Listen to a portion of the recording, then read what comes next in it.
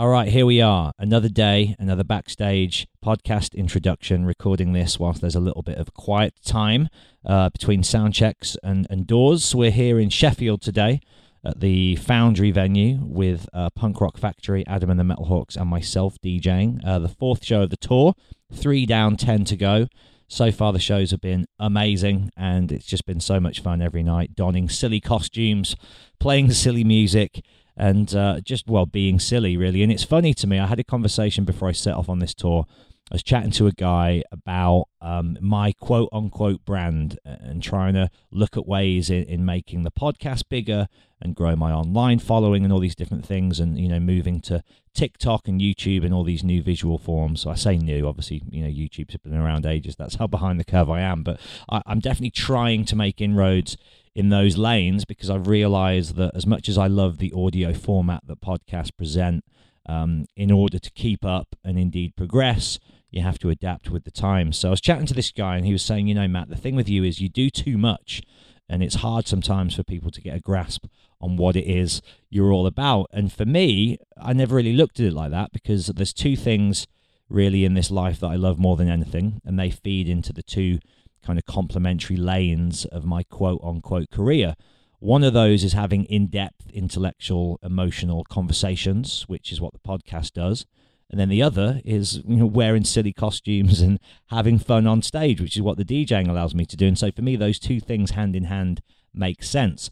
But as I sit here backstage, dressed as a sailor, about to go up and play yacht rock music in about 30 minutes' time, whilst also introducing a podcast which is just this really in-depth discussion with this week's guest, writer and artist and filmmaker James Spooner.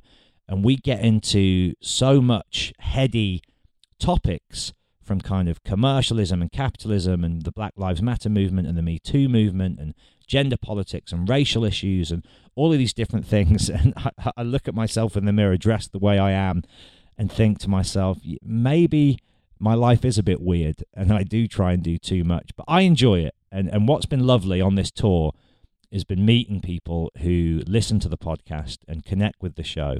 And there's not been loads, but in every city, and on the Sonic Boom 6 tour that I just did as well, there's been a few people every night who've come up to me and said, I love the show, great DJ set tonight. So there are people out there who like to hear thought-provoking conversations and also like to be silly and have fun as well. I'm one of those people. If you are, welcome to the show and thank you for being here.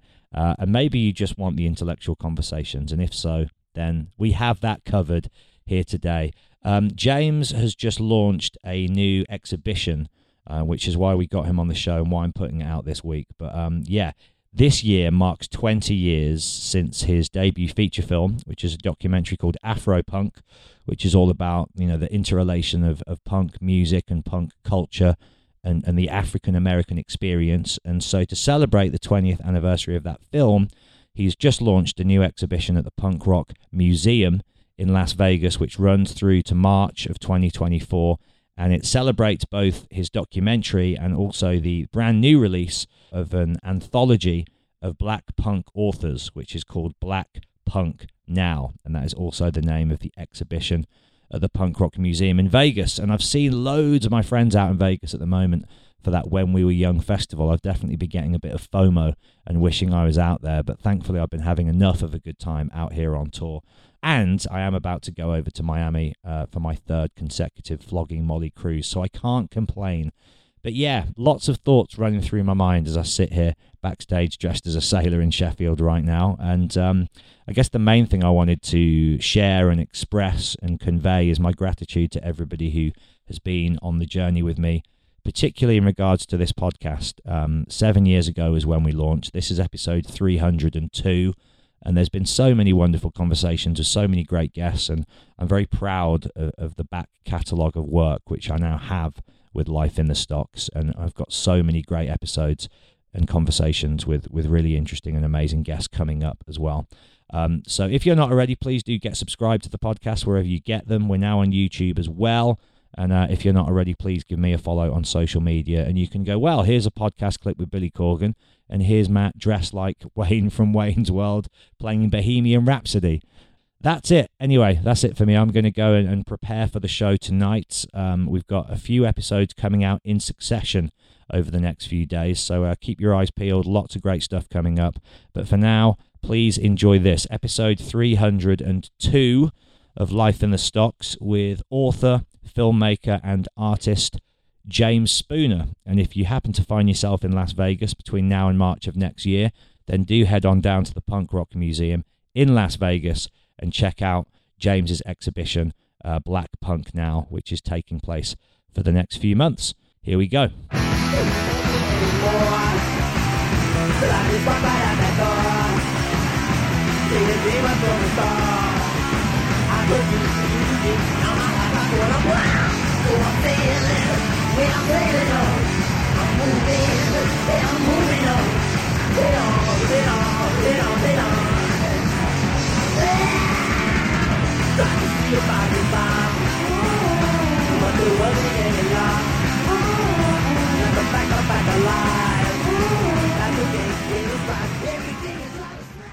Okay, well, it was nice to see your face for all of 2 seconds. Yeah. And we'll switch to the audio format from here on in. Maybe we'll jump back onto the camera at the end to wrap things up.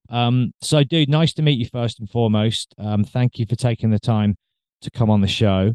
And yeah, really excited to get into a myriad of different topics and talking points with you. I guess we should begin, if it's all right with you, going back 20 years now, which must seem wild. So I did like an article about a year and a half, 2 years ago for Metal Hammer, and it was like the 20 best punk documentaries. And I was kind of going through all the different ones. You know, obviously the research was to watch them all, which was a lot of fun. I included your film on the list, so I'd seen it already, and rewatching it again ahead of today's chat. I guess so many things are different now as opposed to when you made the film. What I'd love to sort of start out by talking about is the most notable differences, developments, things that you've seen from the moment you made the film to where we're at now, culturally, but I guess also technologically as well. Because when you made that film, Afropunk, social media was not a thing.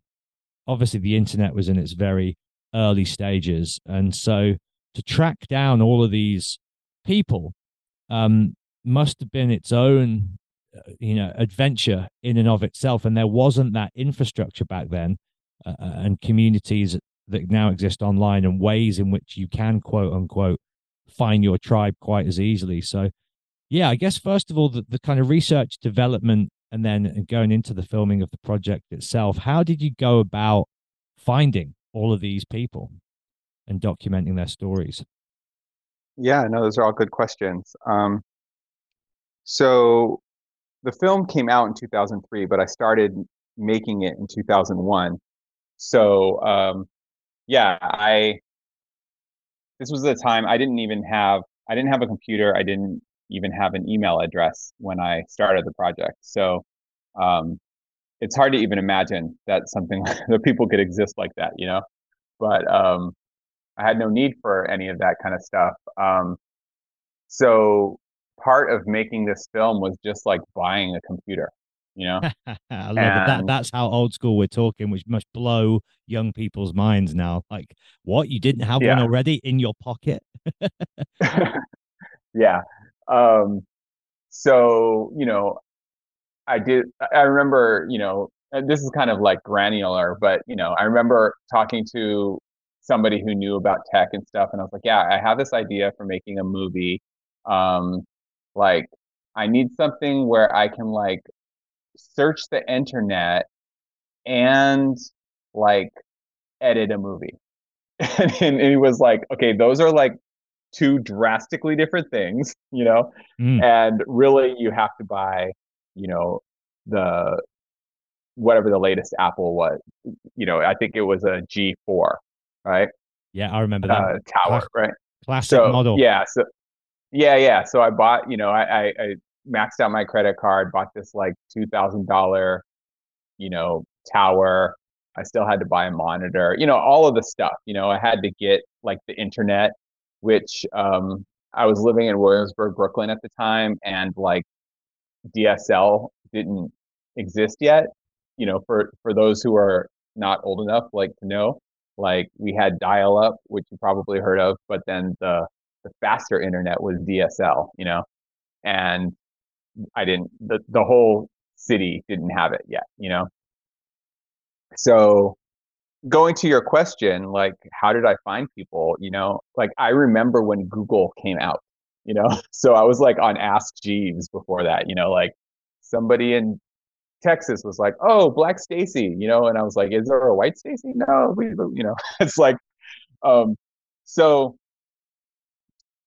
so it was really just like people calling out the black people in their scene, and then me like sending them an email telling them what I'm trying to do. That combined with like who are bands that have black membership, and then. trying to track those people down. So How it old are was a you, lot of James? like, I'm 47.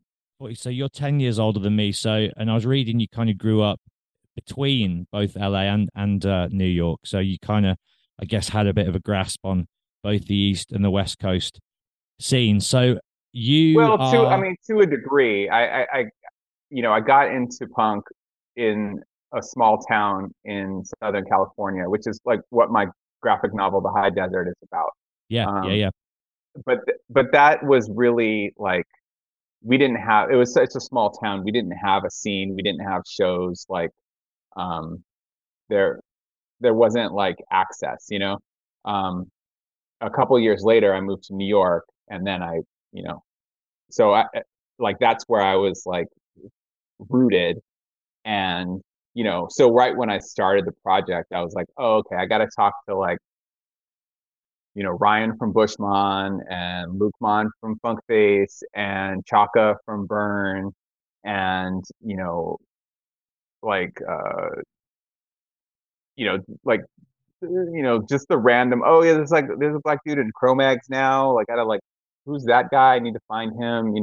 Hmm. Um, oh yeah, like Todd, the one of the, not Todd Youth, but the other Todd from Warzone, like he's black. I remember him from Washington Square Park. Like that kind of thing. Like really just kind of going through my memory memories and being like, oh, wasn't there like a black guy in Worlds Collide, and you know, like that kind of thing. And then trying to find these people, again, was like, do they have an email address? Like it was definitely its own chore.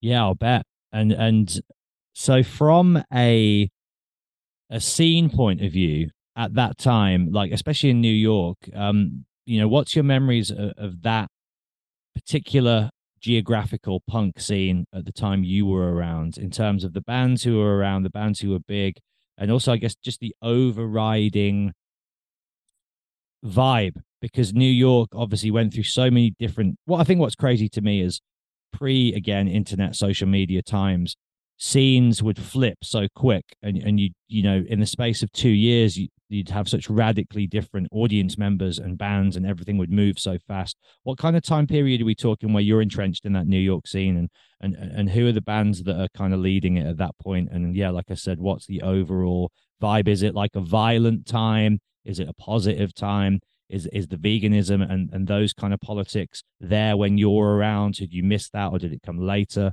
What was going on? Sure. Well, um, I moved to New York in 1991, and so I missed the kind of like CB's matinee um, era. Hmm. Like, I saw. I think I mean, I saw the first last Gorilla Biscuits show. Does that Right. make sense? Like Yeah, yeah, yeah, when they yeah. when they first were like, we're not playing anymore. So I was at that show. Like I saw Burn. Like kind of like the second generation of those Revelation Records bands. Like some of that stuff. Um, but you have to remember that New York is so huge that I counted a few months back. Like there were something like 28 places to play under, like below 14th Street in Manhattan, you know? Wow. So with all of those options came like wildly different scenes, you Right. know? So so if you were like a street punk and you were into like the Casualties or something, right? Who was just getting started around then, like you didn't have to go see Sick of It All, or you didn't have to go to see the, I don't know, like the Selector when they came to town or whatever. Like you didn't have to participate in things like when you're like from a smaller place, you kind of like you get these shows where it's like a ska band and then like a hardcore band and then like a metalcore band. Like it's like all kinds of stuff, right? Yeah. Um, and I was somebody who, like, when I moved to New York, I was like a Mohawk punk. I was looking for that kind of stuff, and I came across a fairly unknown all black punk band called Bushmon that really just like blew my mind. Like, just really opened the idea that, like, this is they were an example to me of like how you could be a black punk, like in the flesh. It wasn't like Bad Brains or Fishbone, these bands that you can't actually touch, right? um and and within them there were these, or within their scene there was like um a lot of different kinds of like ska bands, and there's just like a lot of bands that are kind of unknown. I could rattle off names, and most people, unless you were there, wouldn't know these bands. They didn't really record that much, or you know. But then I started kind of getting into hardcore more, and that was more of a New York tough guy, like wannabe DMS kind of. That was like a kind of local gang or whatever. Like, just a lot of meatheads, Yeah. Yeah. Yeah. Yeah. and not very like political. It was more just like tough posturing and stuff. And that didn't really appeal to me very much. So eventually, I started getting into politics, and the music that I was liking, like they would maybe play at ABC No Rio, which is like a squat in the Lower East Side. But if uh, but they didn't come to New York that much. And something that a lot of people don't talk about when it comes to the New York scene is that, like, there are all these huge bands that came out of New York, but then there are all these bands that never played New York. Like if you were from New Jersey, you might never play New York. It was like very closed off. So, and touring bands would often go from New Jersey and then go to Long Island or Connecticut. So they're not dealing with New York at all. Um, Yeah, it's so a totally different genre and scene altogether. But there's the Great Twisted Sister documentary, and it shows oh yeah, how they for like 20 years or something crazy before they even got signed and would not, as you say, go into New York because they'd have were they Long Island? Where were they? They had a specific they're region. Long Island, Yeah, and they were just not they couldn't break into the scene, and that was the thing. Is like New York, outside of ABC No Rio or like C Squat, like these places, most of the places, the 28 places that I mentioned, they'll have bookers, and those bookers have relationships, and they're like, there's like capitalism. At the end of the day, you're like trying to sell beer, like it's a whole different yeah, world. So there's not a lot of DIY, at the time. So I started going out of the city so that I could see these more political bands. And this is kind of like my heyday, which is kind of like the, maybe first, maybe second generation emo, right? So it's like this, like the screamy political bands like uh, Frail and Chokehold, and, I don't know, Policy of Three, or, you know, that all the West Coast stuff like Struggle and Downcast and Heroin. Like these are all kind of like the Ebullition records, the Gravity records, Bloodlink records, like all that stuff um is where I kind of really came into my own and like started doing zines, started putting on shows, started like, my own record label, just like really uh, entrenching myself in what, to me, what punk rock is really all about, which is like DIY, you know? Let me ask you this, James. Is there a good documentary about that time period, scene, community, record labels, all those bands you just listed? I'm not aware of one, but is there? And if there isn't, Yeah. it sounds to me like you're the guy who should be doing one. Yeah, I mean, I feel like the story of those bands is just starting to be told. Like, that record label Numero group, um, they they've been repressing all of that stuff and really kind of shining a light on bands like Indian Summer and Current, um, Boilermaker. Like they're putting out like these really beautiful box sets, and not Native Nod. Like they're putting out all of these really beautiful kind of collector's editions of this kind of lost music. Um, so I know there's a documentary about the San Diego scene from that time. I can't remember what it's called right now, but yeah, I Would think would that you would you do everybody would you who do another documentary, or because I've made one and I know how time consuming they can be, and how emotionally draining they can be. And I know you do several other things as well. You mentioned obviously the graphic novel. You're a tattoo artist. You made a feature film. There's plenty of other things you've done. Would you ever return to the medium that you sort of, I guess for lack of a better term, sort of made your name in? Is that something that appeals to you, or do you feel like you've done it, and there's much more, you know, other um I mean artistic mediums out I there I for you? don't have yeah, I don't have like a strong desire to do it.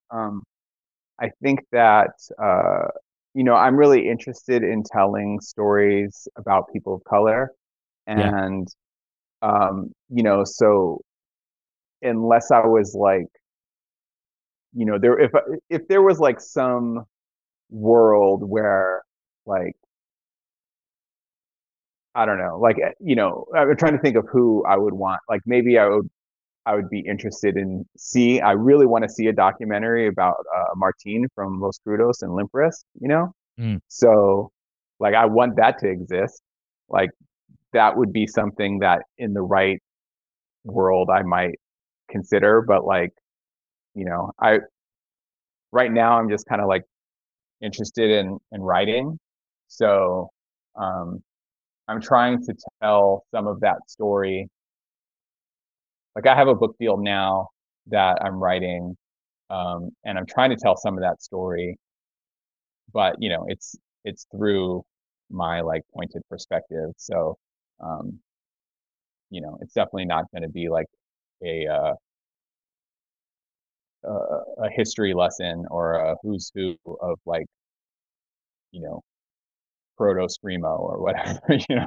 yeah, yeah. Well, it's you've got your upcoming tours at the Punk Rock Museum to get into the history of all that stuff.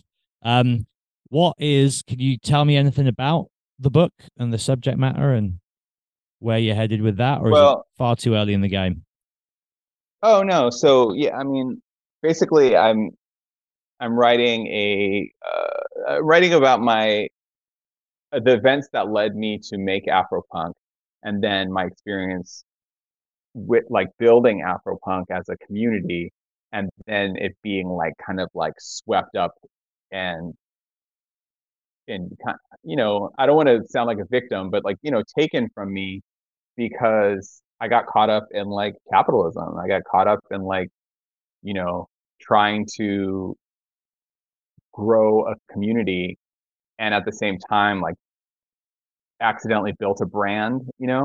Yeah. Um, and so it's kind of like the pitfalls of like how the mainstream gobbles up the underground. Well, it's very difficult to keep your nose clean when you get any form of success uh, in an artistic world.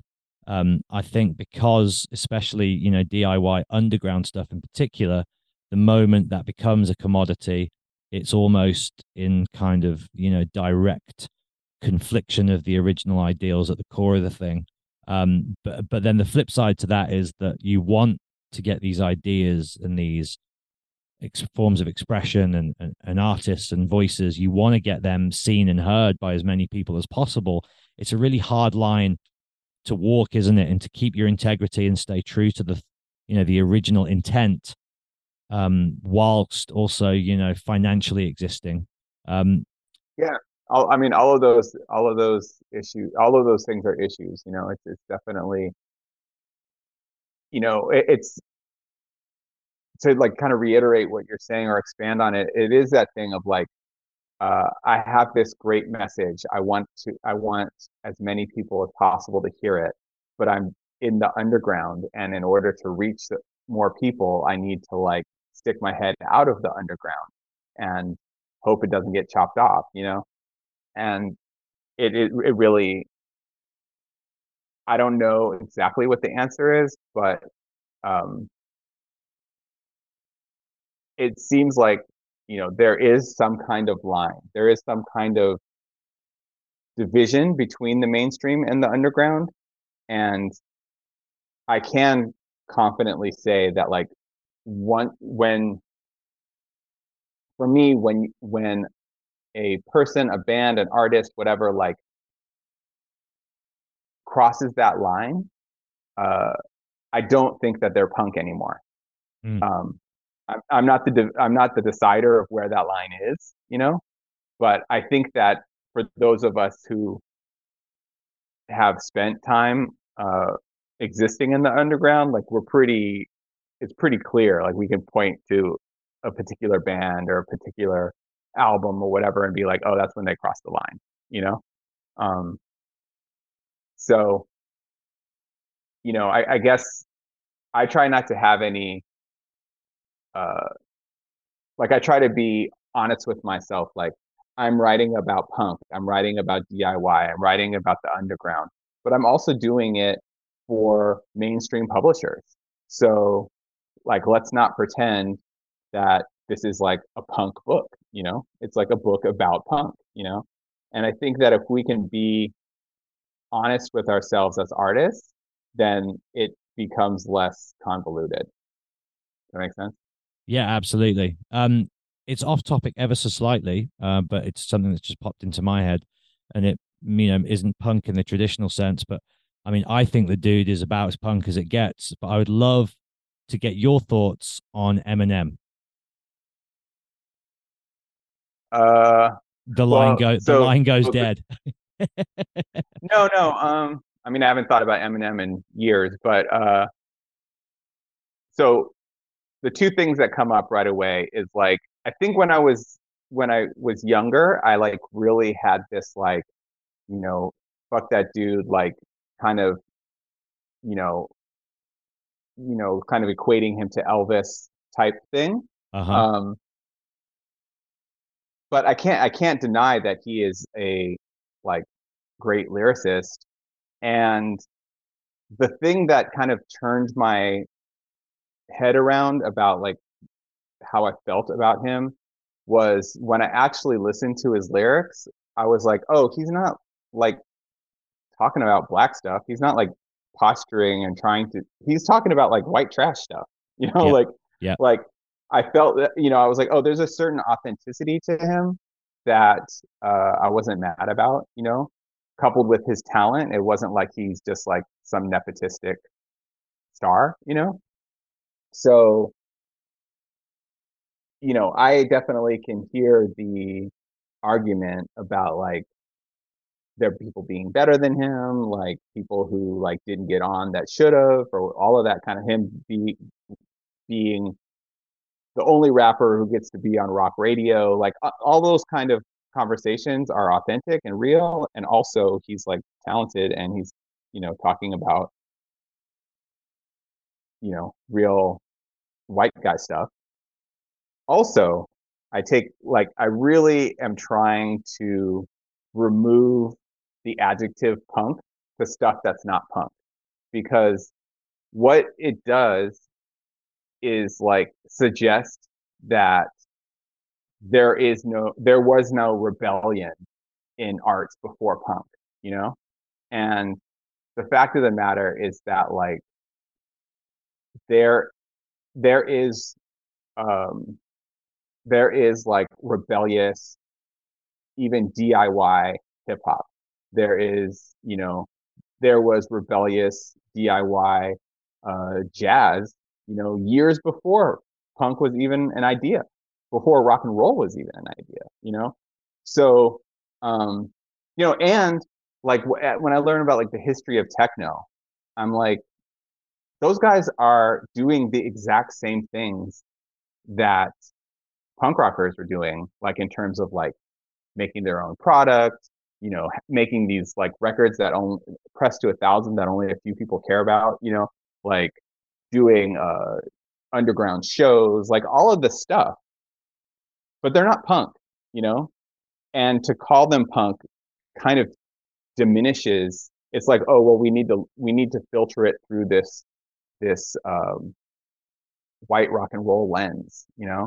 And it really makes me feel like who's like punker than punk is like, I don't know, like Betty Davis or you know Sly, Sly Stone or whatever. But like, let's not call them punk. Like they are R&B artists, and R&B artists are also allowed to be wild and rebellious. You know what I'm saying?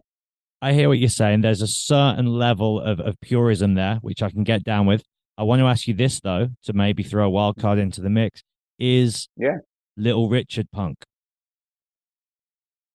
No, he's a rock and roll. He's R&B, and I think again, it's like when you start calling things punk that aren't punk, it does a disservice to both punk and to the genre that it's like that you're taking something from it. You're saying that like if Little Richard is punk, then that what that tells me is that like your vision of R&B or soul music or rock and roll music, depending on what song you're talking about or whatever, is that it has to be this one way. Maybe they only do love songs or something, like they only do safe stuff, whatever. And it's like, nah, like if you look at the history of music, people were always wild, you know, like there's always that element.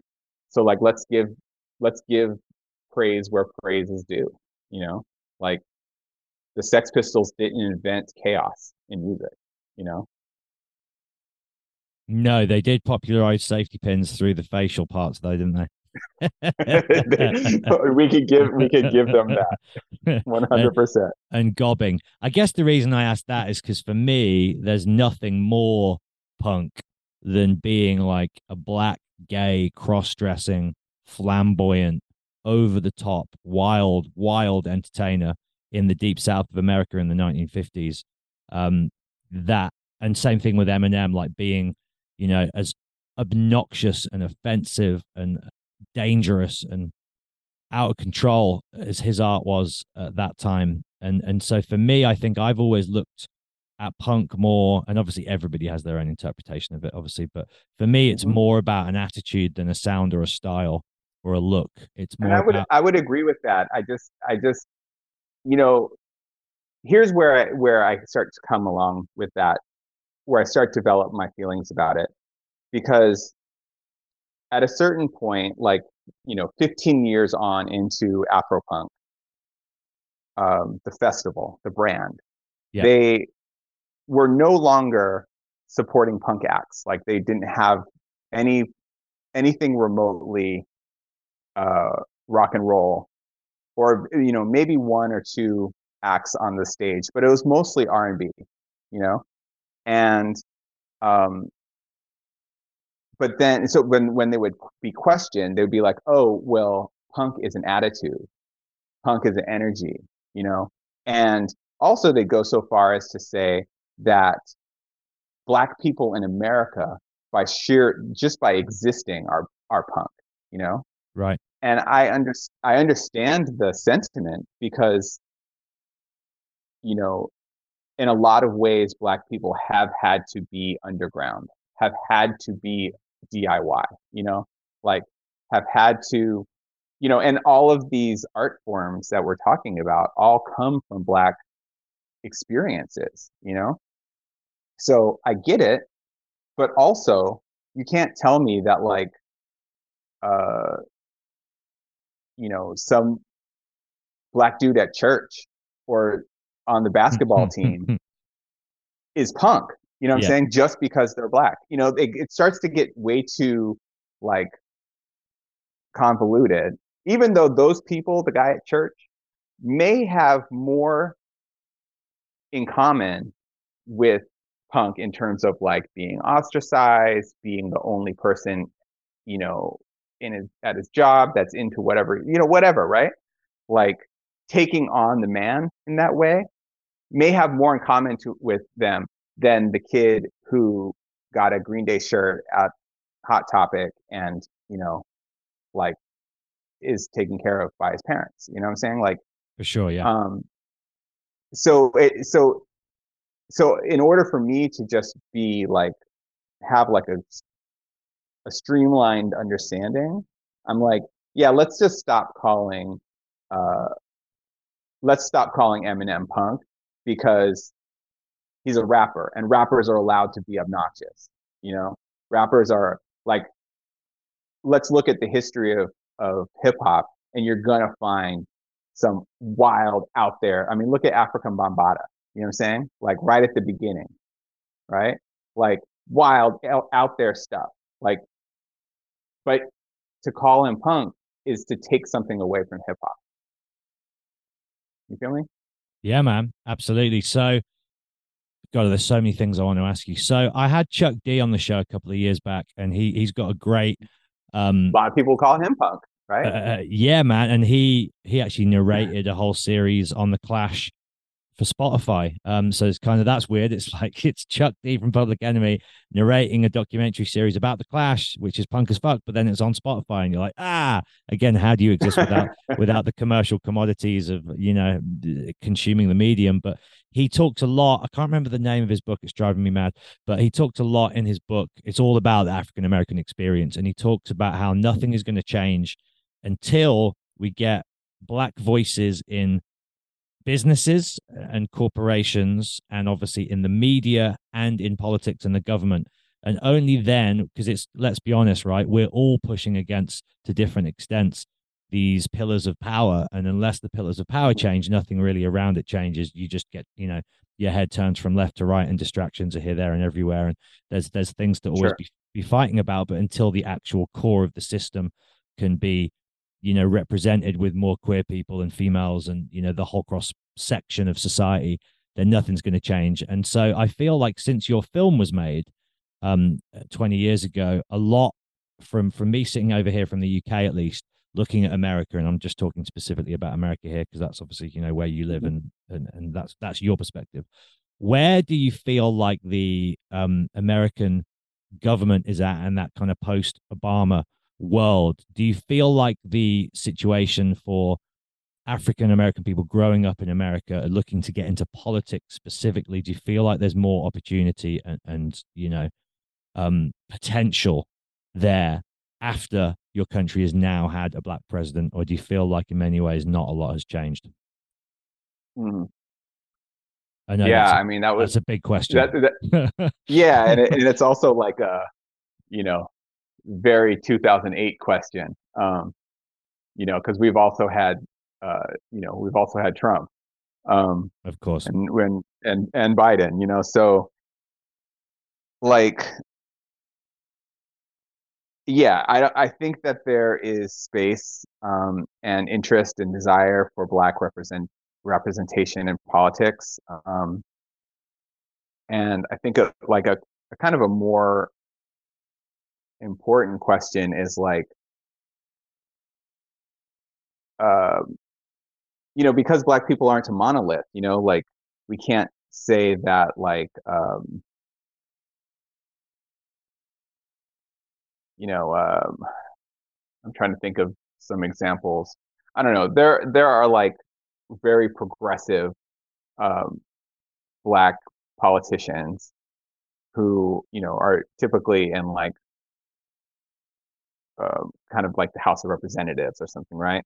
Hmm. Um, and then there's like Kamala Harris, our vice president, who's just like, you know, pretty conservative, um, and I'm not somebody that believes that like black capitalism is the answer to white capitalism, you Right. know, Yeah. Yeah. like Yeah. I think that like once you get to a certain level of power or a certain level of wealth, Uh-huh. um, Well, then you become entrenched in the thing you were. everybody has the same ability to start being corrupt, Hmm. and Well, let's be real, right? The playing the root, the game, root of right? all evil, the root of all So evil is capitalism. And I feel like in this world, in today's age, for me personally, that's my personal viewpoint is like, sure, like yeah, I mean it's like let's not you know say like, oh well, race doesn't matter or whatever. Like all that stuff matters, but it's all connected to like capitalism and and economics and wealth and like the ability to gain wealth and whatever, right? yeah, So you know, so I think that and I'm no expert on like governmental politics or whatever, but I think that like yeah, we want to see ourselves represented in all aspects of life. We it to have like a progressive um, black senator or mayor or anything, like they're going to be the people who like are more likely to look out, right? Um, but just because they're black doesn't mean they're going to look out. You know, it could actually mean quite the opposite. Um, so I think it's more a question of like who has our best interest in mind. Um, and I think what when I hear what you're recounting Chuck D's statement, I start thinking about things like media and when they start hiring people of color in the positions to greenlight TV shows or whatever, then we start seeing people of color telling like more nuanced stories, you know? yeah, Um, and to go back to your very, very first question about like how things have changed, when I was uh, in 2003, when Afropunk came out, there was exactly one black person in all of Hollywood who had the power to greenlight a movie, you know? And now there are lots, you know? Like it's not like we like party's over, we got it, but it's like there are more opportunities, and a lot of that came from or came out of the uprisings around George Floyd. You know, um, it's like, oh shoot, like we have to start hiring people of color to um, like balance out our workforce. And unfortunately, sometimes it takes murder and an uprising for people to like open their eyes and be like, oh, this is white privilege. I didn't realize that. and male privilege as well, which obviously the Me Too movement highlighted massively. And I think as awful as the pandemic was, and I don't want to say anything too outrageous here, but so much good came from that time in relation to over here in England. We had a female who basically disappeared because she was walking home one night and a policeman, I'm sure you heard this story, Sarah Everard, her name was, a UK policeman picked her up and said, I'll take you home. And he ended up murdering her. Mm, And so there was this huge, like wave of protests led by women in the UK, peaceful protests. yeah. And in obviously everything off the back of Rose McGowan's book and kind of Harvey Weinstein's downfall and all of that, coinciding with the Black Lives Matter movement after George Floyd and all of that, I feel like, the pandemic was a catalyst for a lot of that stuff. Yeah, well, Because we had time. exact time, Everybody was space, pissed. and yeah, Yeah, everybody was pissed for one reason or another, and these things were happened in a time where everyone was stoked to get outside, you know? So it's like, yo, let's like we were able to mobilize huge numbers, um, you know, because of the moment, you know? And, you know, I mean, I would love to believe that um that every protest could make that kind of mark, you know, or shift the dial like that, you know. Um, you know, time will tell. Yeah, another thing I wanted to ask you about, I can't remember who mentioned this to me. It was somebody I interviewed. It wasn't Chuck, but somebody else fairly recently spoke about how rock stars and musicians and a lot of famous and certainly pop stars, a lot of these people in the mainstream music community now don't really use their platform to affect change. But actually, what's happened a lot, specifically in America, is athletes have been leading the charge in recent times.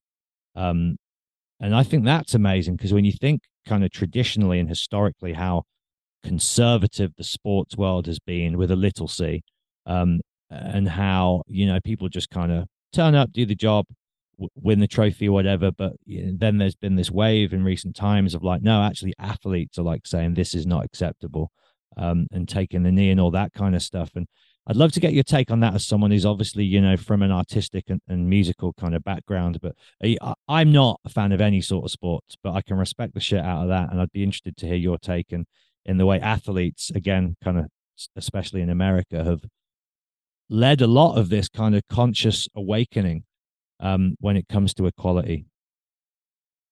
Yeah, I mean, I, I don't know that I can really say much more than you. Like I I don't watch any sports Yeah, whatsoever. classic Um, punks.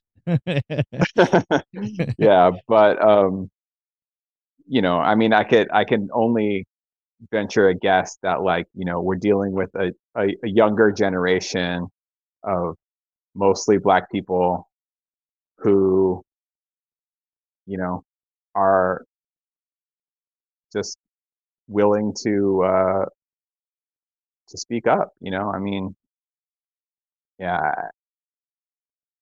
I, it's like I said, I mean, it's like I can kind of just talk to the general my general feeling about like where black people are in our society or whatever, but I don't know anything about sports. So I'm the wrong guy to talk about it.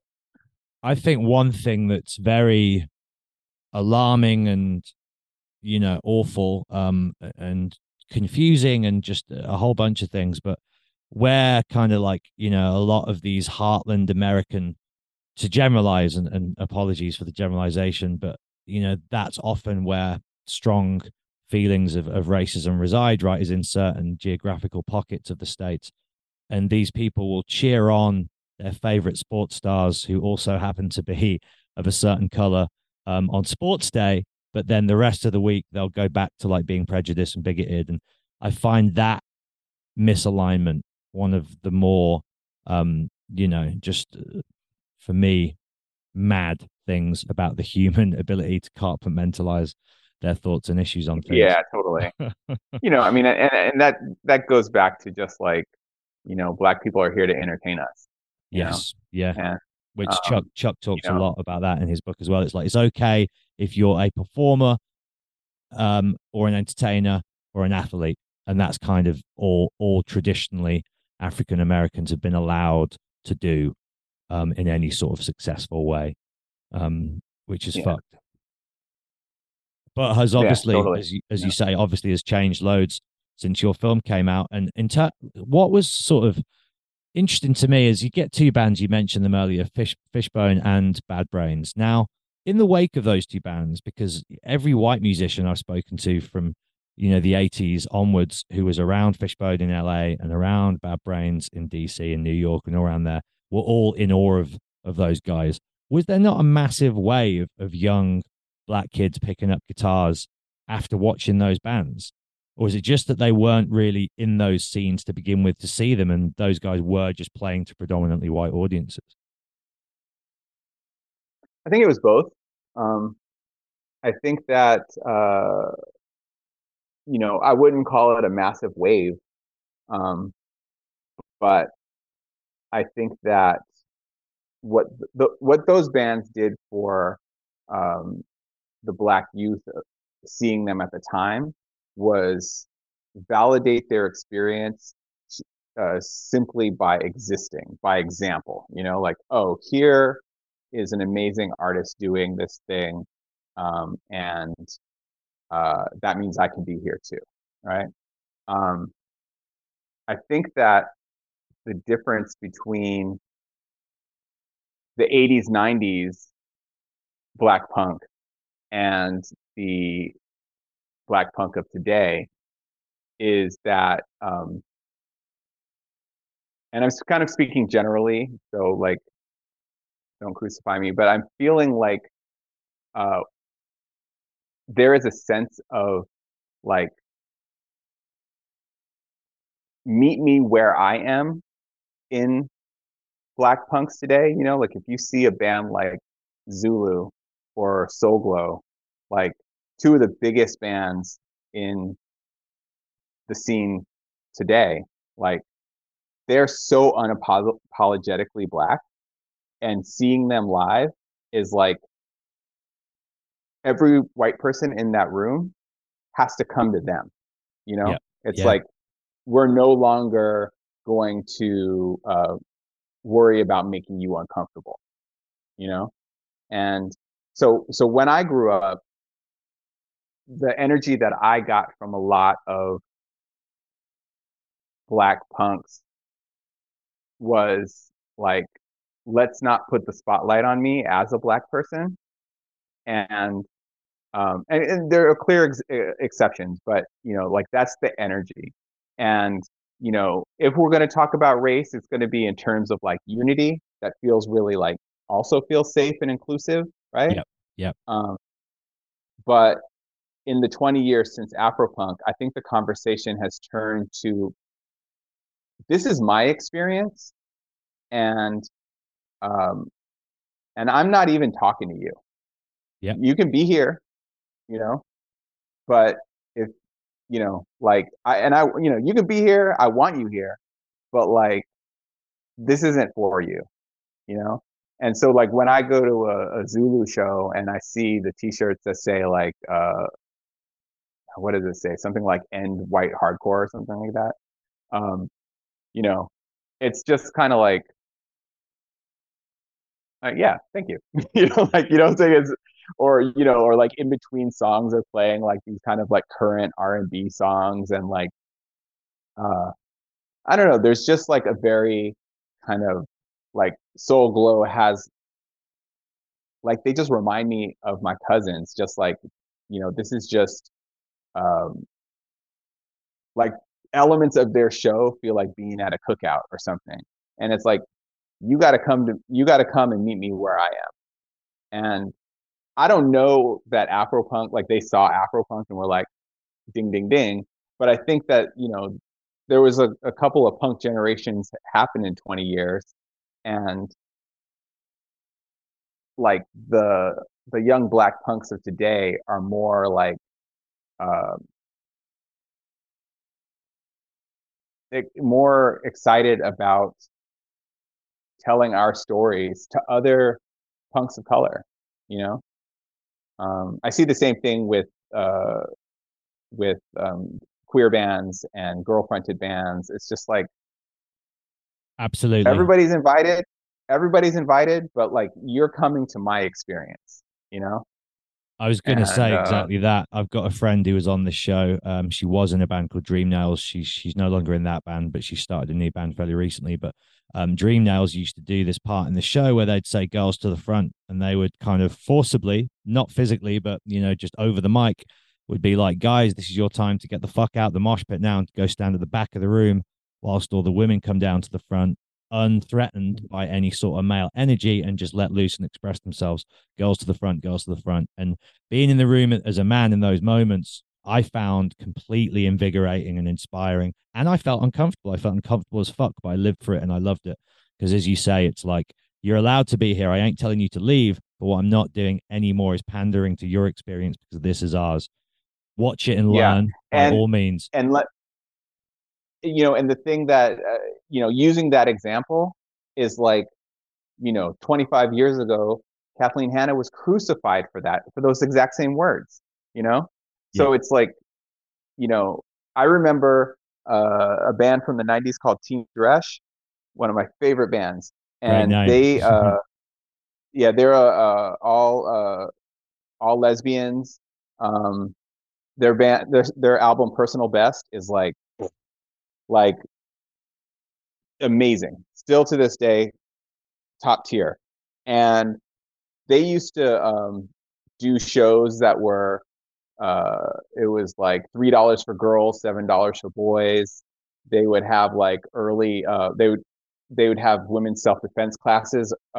If you come an hour before the show, and they would like teach for women's self-defense, you know, and like men were freaking out, not men, boys, like teenage boys were freaking out, And I remember like I was 17 and I was like, this is amazing, like I'm listening to these lyrics about like lesbian love stories, and like clearly this is not for me, you know? Like they're not writing these songs for me in my experience, but I'm not threatened by that, Like I can enjoy it. Or like going to Los Crudos and them singing in Spanish. It's like, yeah, this band rules. It doesn't like but it's not for me. Like clearly they're not even singing in my language. So people just have to kind of, especially white guys, like just have to realize that the whole world isn't about them. And Yeah. that's something that takes, that's generational work, like that's work that we have will, you know, a lot of white guys are just starting to realize. And I think that's the power, or that's a powerful thing that happened with Afropunk. Was I knew white people would see it. Talking about the documentary, I knew white people would see it, but I was very, very specific, or I was very, very like intentional about making this a black conversation. So what it feels like to the white viewer is like something they've never experienced, because they've never been in a room when black people are talking, when white people aren't there. You know what I'm saying? Um, Yeah, and I they had that experience. I had that experience as a teenager. I remember, I'll never forget going to. I was like at some kind of like anarchist bookstore or something, and what I didn't realize when I went in was that there was like a women's only space happening, and I kind of like walked up to it and quickly understood what was happening, and I was just so curious. So I like sat down and just kind of hid myself and like listened in, and I was like, oh, this is why women, excuse me, this is what women talk about when men aren't around. And I understand the value, because there were so many points where I wanted to like interject and be like, hey, wait about it, what about that, and without me there, they could just keep the conversation going, you know um, so for white guys, where the whole world revolves around them, including hardcore, where it's just like about white guy problems, getting stabbed in the back or whatever, it's Mhm. like, man, is it refreshing to hear a woman's perspective, or like a an Indian person's perspective, or queer person's, like, fuck, man, this generation of punk rock is so exciting to me, because of the amount of voices, the diversity of the voices. Yeah, and the rules are gone as well. I think traditionally there was always these certain rules with kind of the stories you were allowed to tell, and as you say, the kind of types of people who could tell them. And now it's sort of like the gloves are off, isn't it? It's awesome. Yeah, and when it's like, and I think about like the 90s, and I think about like every band was talking about police brutality, or the war in Iraq or whatever, and it's like most of these kids like have never had to deal with the police outside of maybe getting a ticket, you know, Yeah. have never, it would never be in an economic situation where they would have to go enlist in the army and go to war. Like these aren't firsthand experiences. And like bravo for taking on those issues. I wouldn't necessarily know about some of this stuff, some of these politics if it wasn't for, I don't know, like, crass or whatever, right? But like when you speak from experience, it's just like so much more powerful, you know. Well, it's all about truth, Not to right? shout out crass. I love crass. So not to I was just thinking about political bands. No, it's all good. I've had Penny on the show. I've been down to Dial House where he still lives, and yeah, soaked up the vibes down there. Very cool place, man. Very cool energy. Um, and yeah, I mean, again, going, I won't say this because I now know your feelings, but John Lennon, those elements of his songwriting that was slight verging on punk, let's say.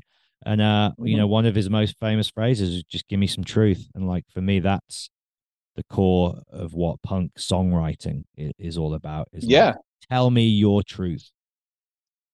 totally, totally. And I mean, and I think that's the difference between John Lennon, the the um, the man who he was before he died, and the pop star that he was, when he started or whatever. It's like, all of those dudes grew, obviously, but it's like more like, yo, I'm not afraid to say anything anymore.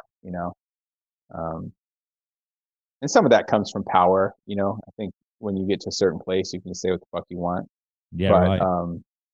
you know, I think that a lot of punks start from that place. Um, because there's nothing to lose, really. Like I'm already in the underground playing to like 200 people with a 7 inch. Like you're gonna take that from me. Yeah, and I guess conversely, when you have scaled the heights and you are the most successful artist in the world at that time, to then go and say bold, crazy, out there shit is Mm-hmm. you got everything to lose then. Although you've got your position Yeah, of power except for from your which, money. yeah, right. Yeah, right. They can never take that. So Yeah, like go on. go ahead. I was gonna say, you know, John Lennon could have never made another song and he'd be totally fine. You know?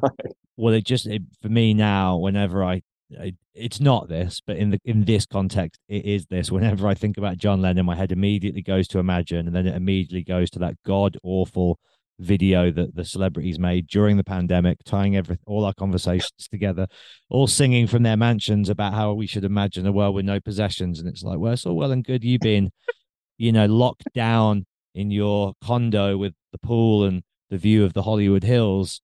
What about me Yeah. being locked down in my one bedroom apartment with no garden or windows? Yeah. No, Dude, that's a little distressing. it's been really engaging and wonderful chatting to you as I sort of knew it would be. And yeah, when Melanie sort of suggested having you on, I was like, yeah, hell yeah. And like I said, I'd seen your film a few years back whilst writing this article that I'd done, and really enjoyed it then. And yeah, I look forward to the book, man. Obviously, I know how long they take, 'cause I've written two myself. So how far along the line are you? Is there a release date sort of set in stone yet, or a rough timeline? Well, I should like, you know, shout out. So I have a book called Black Punk Now that I co-edited with my friend Chris Terry. That is an anthology of Black punk writers. And it's fiction, nonfiction comics. I mean, it goes from like sci-fi to horror to comedy, like all across the spectrum. Interviews, like I said, comics. That comes out October 31st, Oh, nice. and yeah, so that's like just about to drop, and available wherever you buy books. And and then that goes in conjunction with the Black Punk Now exhibit that I'm doing at the Punk Rock Museum. Hell yeah. Um, and if for all of your listeners who will be in Las Vegas in the next 6 months, go check out the Punk Rock Museum and you can see the exhibit. That's like photos of the early Afropunk days and ephemera from that time, as well as photos from the Black and Brown punk festivals that are happening today, including Decolonize, which is based in London. Um, and then the book that I was talking about earlier, which is like uh, going to be a hybrid of prose and comics. It's Do you do all the I, illustration yourself? Obviously, being an artist, is that? yeah, Oh, nice, great. yeah. So my book, The High Desert. So that book is like that's been out for a year. It's all about my first experiences in punk, growing up in the desert as a black kid in a town filled with Nazis. That's like straight graphic novel, 365 pages. It's like a brick, Amazing. and it's all just I wrote and illustrated the whole thing. The book that I was talking about earlier that kind of talks about leading up to Afropunk and stuff that is scheduled to be come out in 2025. And I'm writing it now. It's a combination of prose and comics, so it kind of like has some illustrations and then it has like flyers and it's more of it's a hybrid, you know. Um, yeah, so Sounds like you got your work cut lots out, of man. stuff. Love it. Yeah, lots of stuff. I try to keep busy. And you've got your tours coming up as well, which sounds super exciting. I think the great thing about all of these tours that they're doing is everybody's relationship to punk and ideas on punk, as we've sort of proven today, and everybody's take is slightly different and personal to them. And I think you could go on every tour that is taking place from the moment they started for as long as they go, and every single one would be different, wouldn't it? I Yeah, think yeah. that's I the mean, beautiful thing about it. that is the beautiful thing. And the thing you know what, I want to just give a shout out to the 10 or so black and brown punk festivals that are happening these days. Because, they're really picking up where I left off or sold out in with those early Afropunk shows. But um, what's really exciting and beautiful about them is that they are they're all very unique in their uh like not only in the bands that you see, but just like the vibes, the energy. Like there's some that are like very queer and kind of like electronic. There's some that are like just straight up hardcore. There's some that like uh have like an anime element to it. It's like, again, black people aren't a monolith, and when they set out to create space for themselves, like it's going to be a reflection of their unique experience, and the programming that they do is going to be a reflection of that too. Of course, yeah, So so it's really exciting to see like uh, that to experience that varied degrees of like blackness or black and brownness, like through all these different lenses, you know it becomes very clear, like, oh yeah, like there are people who would love this festival and not like this one, you know hmm even though they're coming with the same uh top line uh, objective of like promoting like black and brown punk rock, right? um Not, like clearly we know this of white punk rock, that not all of these bands sound the same. It's so incredibly diverse that you can have like the hardest hard song and the slowest, sappiest whatever song, and they're all under this umbrella we call punk rock. Um, so, I just look forward to seeing what all of these kids do next and just continue to support. Yeah, man, congrats on everything. Like we didn't even get into loads of the stuff I wanted to, but there's always room for a part two. And yeah, just super excited for all you've got coming up. And thanks again for a really insightful and an awesome chat, my friend. I enjoyed it. Right on. Yeah, me too. Take We'll care. hopefully see you down the road, man. And yeah, if Yeah. I'm ever in LA, I'll look you up. That's home for you, isn't it? You're LA based these days. Yeah. Yeah. Love and life on the sunshine. Oh yeah, there you are. Let's see if my Wi-Fi can handle this. It'd be an immediate shutdown. Bosh. Yeah. Yeah, man. Respect. Really lovely meeting you. And good luck with the Yeah. Me guides. too. Have you done anything like that before? Is it going to be your first foray into tour guide activity? I'm not really guiding much. I made the exhibit, but Right. uh, yeah. So that's just a different job or whatever. Yeah. Well, you're curating the space and Yeah, exactly. giving it the Yeah. visual So just presentation. on the day that the opening and then our party, I'll be there to kind of like talk about it or whatever. But Right on. that's not my That's not your MO. thing. We all know our skills, Uh, right? We know our skills. It's yeah. best sometimes to stick to them. Dude, Yeah. congrats, big up, and yeah, have a great day, man. Take care and All right. talk soon. Thank you, James. All right. Yeah. Cheers, Thank you. brother. Bye now. Take care.